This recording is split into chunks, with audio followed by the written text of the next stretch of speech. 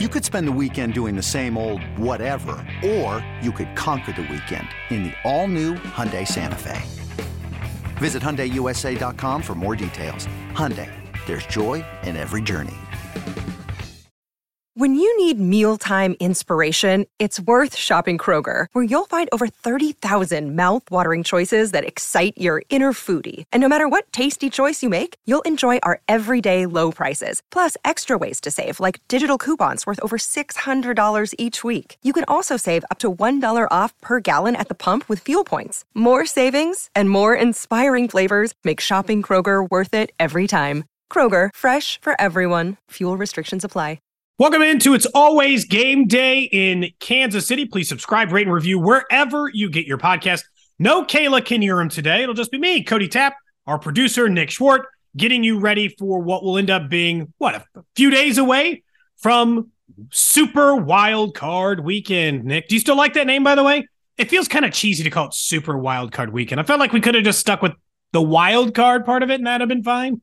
I'm going to be totally honest with you. I didn't know that was a thing even after you said it. When you said it, I thought you were just calling it Super Wild Card. No. You threw a super in there? They went through a rebranding last year when they added that extra playoff team, and then it's like the Saturday, the Sunday, and the Monday games. That trio of games on the Sunday, that's when they tried to be more Super Wild Card Weekend. Not just regular Wild Card, Super Wild Card. Yeah, I had no idea that was a thing. Okay, so it's not catching on. I thought it was just Wild Card Weekend. What's the difference? What makes this one more super? There's an extra one more team? No, yeah, that's not doing it for me. I'm gonna need a little bit more if you want to start throwing around the term super. What about that? What about that? Like Red Panda? Like she spin plates? Would that do it? Would that add a super level to you? I'm confused. Is she at the games? Is she? She just goes to all the games and she spins the plates.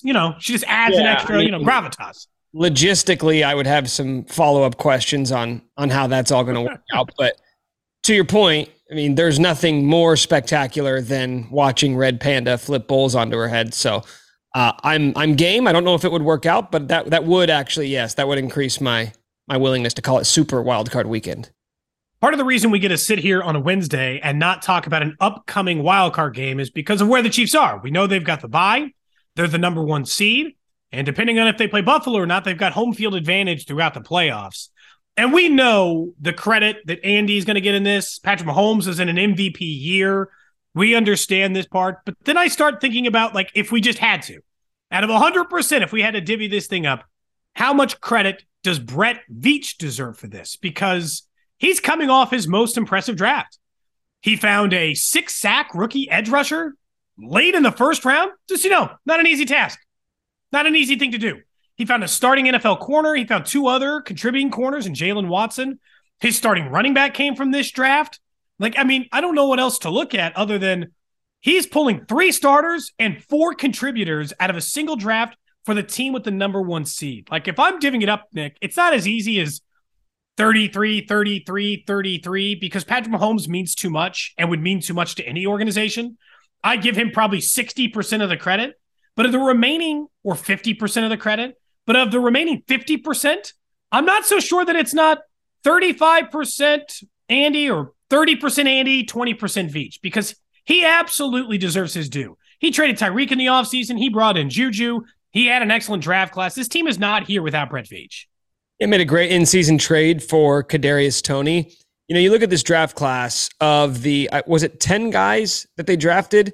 9 of them played at least 11 games. And Trent McDuffie played exactly 11. So did Nazeed Johnson, who was the 259th player drafted. I think that's the first time we've referenced his name on this podcast. Yeah. But he's played in 11 games at safety for the Chiefs. He was a late 7th round pick. If Trent McDuffie didn't get injured in week 1, you would have talked about him playing 16, 17 games, because all those other guys, George Karlaftis, Sky Moore, Brian Cook, Leo Chenal, Joshua Williams, Jalen Watson, Isaiah Pacheco, they all played at least 16 games, Cody. The Chiefs were 5th in the NFL in rookie snaps this year, yet they still finished the season 14-3. As your point, normally that rookie snap thing, God, that's usually for bad teams, man. That's if you have the list in front of you, I'll bet the other 4 teams didn't make the playoffs. But they were all the Texans and whatever of the world. Yeah, I would assume it's the teams that are in rebuild mode. Like, hey, we're trading our best assets for draft picks. We're going to load up on 10, 11 rookies, figure out what we've got, and just kind of go from there, right? That's not exactly what the Chiefs were doing. The Chiefs went into the season expecting to compete for a Super Bowl yet again. And despite the fact that they look a lot different, they got a lot younger on defense. You have maybe more depth without the top end talent on offense. The results are exactly the same. You could argue that the defense is actually more productive than they were a season ago. I know the flashy numbers, right? The sack numbers were better. So you could get into points per game and have that conversation. But all in all, this draft class, you give an A+ for. For all of the acquisitions, for the roster construction, you give the Chiefs an A+. I guess my question to answer your question would be, how much is Brett Veach pulling the trigger on these, and how much is Andy Reid pulling the trigger? Because we know you're not drafting anybody or trading for anyone unless Andy gives you the okay. So I know that Andy has a voice in that room, which is why when I was divvying up the other 50%, I said 30 to Andy and 20 to Brett Veach. I know only giving Brett Veach 20% of where the Chiefs are right now feels like a diss. But there is no other general manager I'd give that percentage to when they have a franchise quarterback. Mahomes he holds too much weight.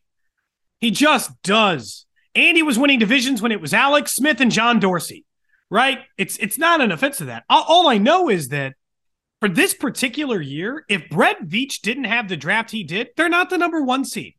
They're playing this weekend.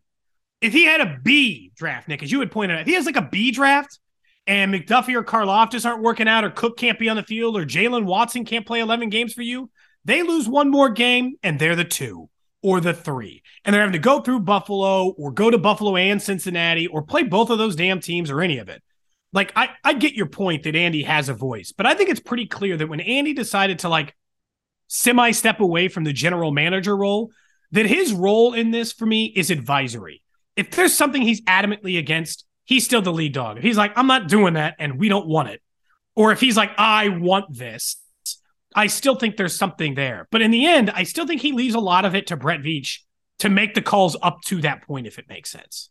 So I think ultimately we'll judge this draft class in 3 years when we find out who's getting a second contract. Who are fans clamoring for the Chiefs to give a second contract to? Because if George Karlaftis, and I don't think this will be the case, but hypothetically, if he's just a 6-sack guy every year, I don't think we're going to be jumping up and down and saying, wow, can you believe they got this guy late in the first round? Yeah. But if he is a guy who all of a sudden becomes a double-digit sack guy and you want to give a massive contract to when his rookie deal's up, that's how you'll judge if it's a success or not.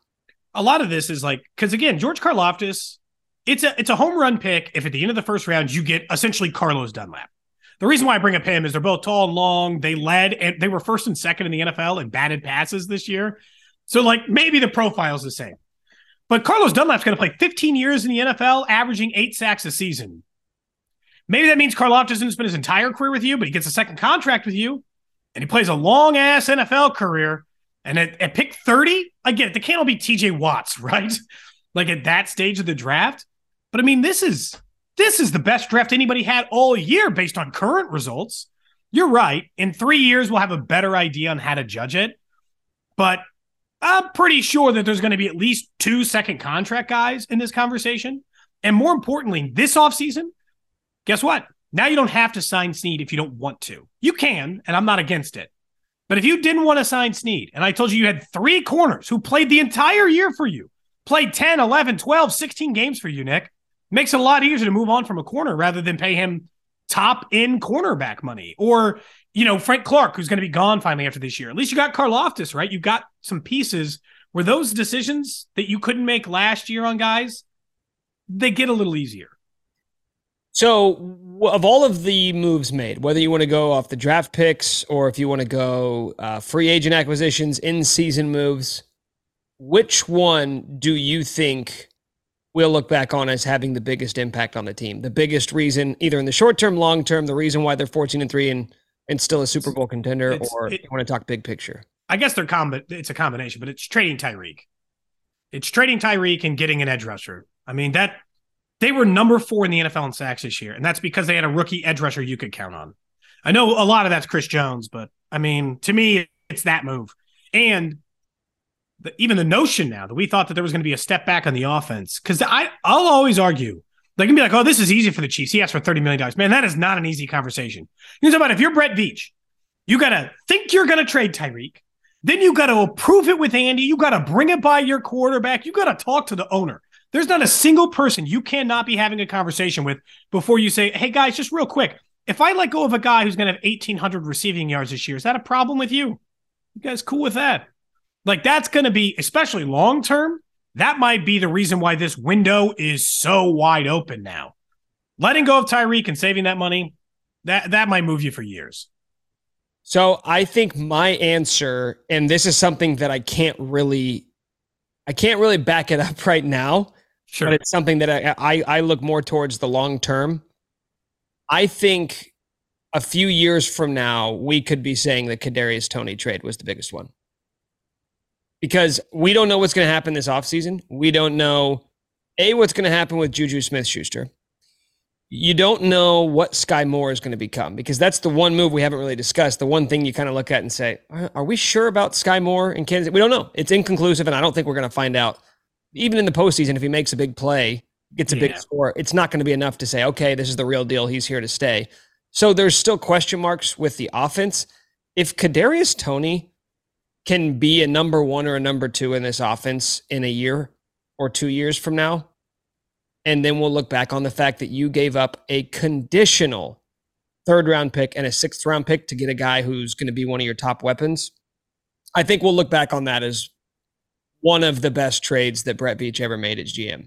I'll say this, considering how this relates to Tyreek, considering how expensive wide receivers have become, if Toney turns into an 800-yard receiver, if he turns into MVS, right, a 700, 800-yard receiver, they have him under contract, if they want, to pick up the 5th-year option for the next 3 years for a total of $16 million. Can you get a cheaper receiver than that on the open market? I don't think so. So it's like that's it. It's cheap. It's cheap and controllable, which is big for the Chiefs, at least in that situation. I was saying the other part about this. I want to say one more thing here. It's a running back, and his numbers weren't crazy good, so he kind of glossed past it, especially with the way Jerick McKinnon's played, and he's kind of stole the thunder. Getting a starting running back in the 7th round, it happens. It's not like the craziest thing that's ever happened, right? We see it all the time. That's a position you can get value on. But a lot of teams don't do it. Like the Chiefs just drafted a running back in the 1st round 2 years ago. Teams draft guys in the 1st round, 2nd round, 3rd round that don't end up working out. They pay big money contracts to guys whose best football is behind them. We see it all the time, Cody. Teams making bad decisions with the running game. Bringing back Jerick McKinnon and drafting Isaiah Pacheco is going to get glossed over, but it is quietly one of the best moves the Chiefs made, because since week 12, the last time that Clyde Edwards-Helaire played was week 11, and he only had like 2 snaps against the Chargers. Since then, the Chiefs are 2nd in the NFL in rushing success rate, 2nd behind the Pittsburgh Steelers. This has been one of the most efficient rushing teams in the league since they basically created this 2-headed monster between Pacheco and McKinnon. And I don't think that should be overlooked simply because you think of the Chiefs and you think of a vertical offense. Well, that's part of it. We understand that going into this postseason, that part of what's going to go on Kansas City is this is going to be the toughest quarterback field they've ever seen in the postseason. It's a who's who of who was taken in the top 15 of the NFL draft over the last 5 years. Like, that's legitimately all it is. It's Patrick Mahomes is the oldest quarterback at 27, and every other quarterback were just the guys who were 1st-round picks in the years that follow Patrick Mahomes' draft order. But the part of it this intrigues me, because I don't think anybody disputes that, is I think this is the toughest coaching field he's also faced. Look at the guys that he's going to go up against. 4 of the 7 coaches who are in the AFC playoffs have coached in a Super Bowl. 3 have won a Super Bowl. The ones that are left are not even guys you would necessarily immediately point to laughingstock. One is Mike McDaniel, a complete unknown because he's in the 1st year of his coaching tenure, whatever. One is Sean McDermott, who we all respect as a very good coach. And the other is Brandon Staley, a guy who I have now more questions about after his decision in Week 18 to play some of his players that might end up costing him some injuries for this upcoming playoff game. But the fact, if I had told you there were 3 Super Bowl winners, 4 Super Bowl appears, and then a bevy of coaches behind it that we generally think of as being very analytical and smart, Like last year, Andy had the decisive coaching advantage in the postseason because we didn't know anything about Zach Taylor and we could joke about him a little bit, right?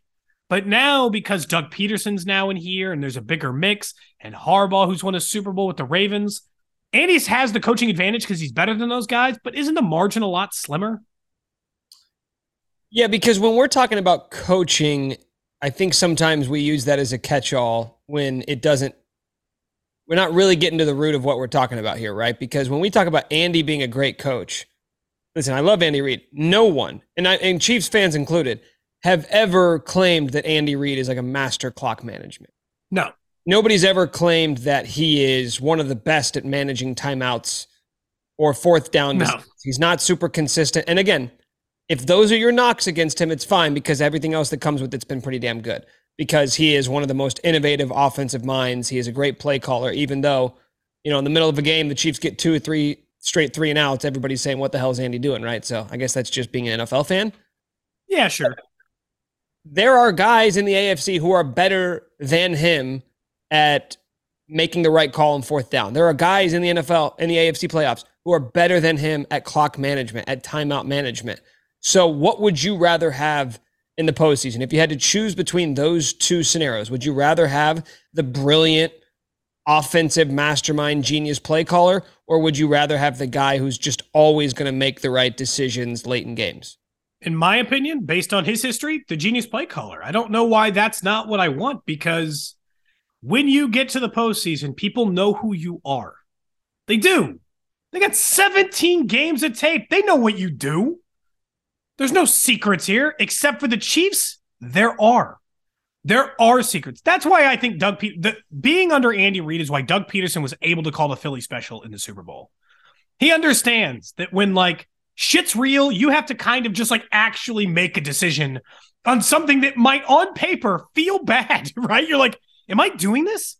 Am I throwing the ball to the quarterback in the end zone at a pivotal moment of a Super Bowl game? That feels dangerous. If I had told you, hey, Andy could do that or just let Patrick choose the right guy to throw to, you'd be like, I don't think I want Patrick catching the ball. I feel like I'd rather he throw the football.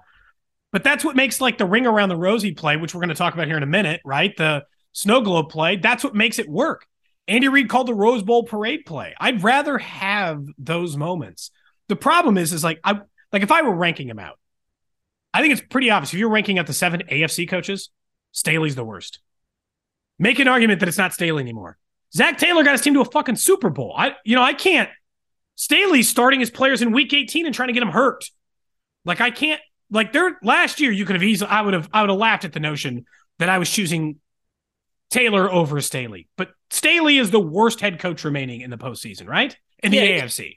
Well, yeah. With Zach Taylor, we said this last year that Zach Taylor was being carried by Joe Burrow and Jamar Chase, and then he goes to the Super Bowl, and it's like, okay, are we ever going to let this guy off the hook? At what point do we just say, okay, maybe he's better than we're giving him credit for? Yeah, it's definitely Brandon Staley. It's definitely Brandon Staley, and that's so funny because of the reason why he was hired, because for being this defensive mastermind and always knowing, being super aggressive on fourth downs. And then this year as the injuries sort of seep in and you say, okay, is he switching up his philosophy or is this just a product of him trying to coach to his team? But there is no argument to be made after what we saw in week 18. After the Chargers being locked into the 5 seed, him still trotting out all his starters for 3+ quarters. That I usually give coaches the benefit of the doubt and say, you know what, maybe there's something going on that we don't know about. Maybe they're privy to information that we don't get. I have yet to find someone trying to defend Brandon Staley's decision to play the starters in week 18. So that alone makes this a very easy question. And that's it. It's because of the rest of it. Again, we got to put Staley behind the 4 Super Bowl appearing head coaches, 3 of which have a win in the game. So then I'm left with Sean McDermott. I'm not putting Staley above him. Sean McDermott's his success period is longer than Staley. Staley just got to the postseason for the first time this year. He hasn't even won a game yet in the postseason. I'll wait. This is part of the reason. I think Jacksonville's winning the game this weekend. I know we're going to talk about these games on Friday. I think Jacksonville's winning. The Chargers are the more talented team, but not by a wide enough margin. And I think the advantage that Doug Peterson has, having gone through this with an underdog type team, that ain't going to scare him away. And as much as Justin Herbert's been great, I think Trevor Lawrence might have that. He seems like he's got a little bit of that Burrow, like, I'm just going to win mentality. He hasn't shown fully that. Burrow will win under any circumstance. It doesn't matter. He's unflappable. That's ridiculous. But I think that Trevor Lawrence shows some of that. I feel like Jacksonville's got an advantage because of that. And it's just like, I can't, like, this is going to be a really tough field. You're not going to just be able to outcoach everybody. You are going to have to outplay some of these teams just out of reality. You can't just go in thinking you have that advantage.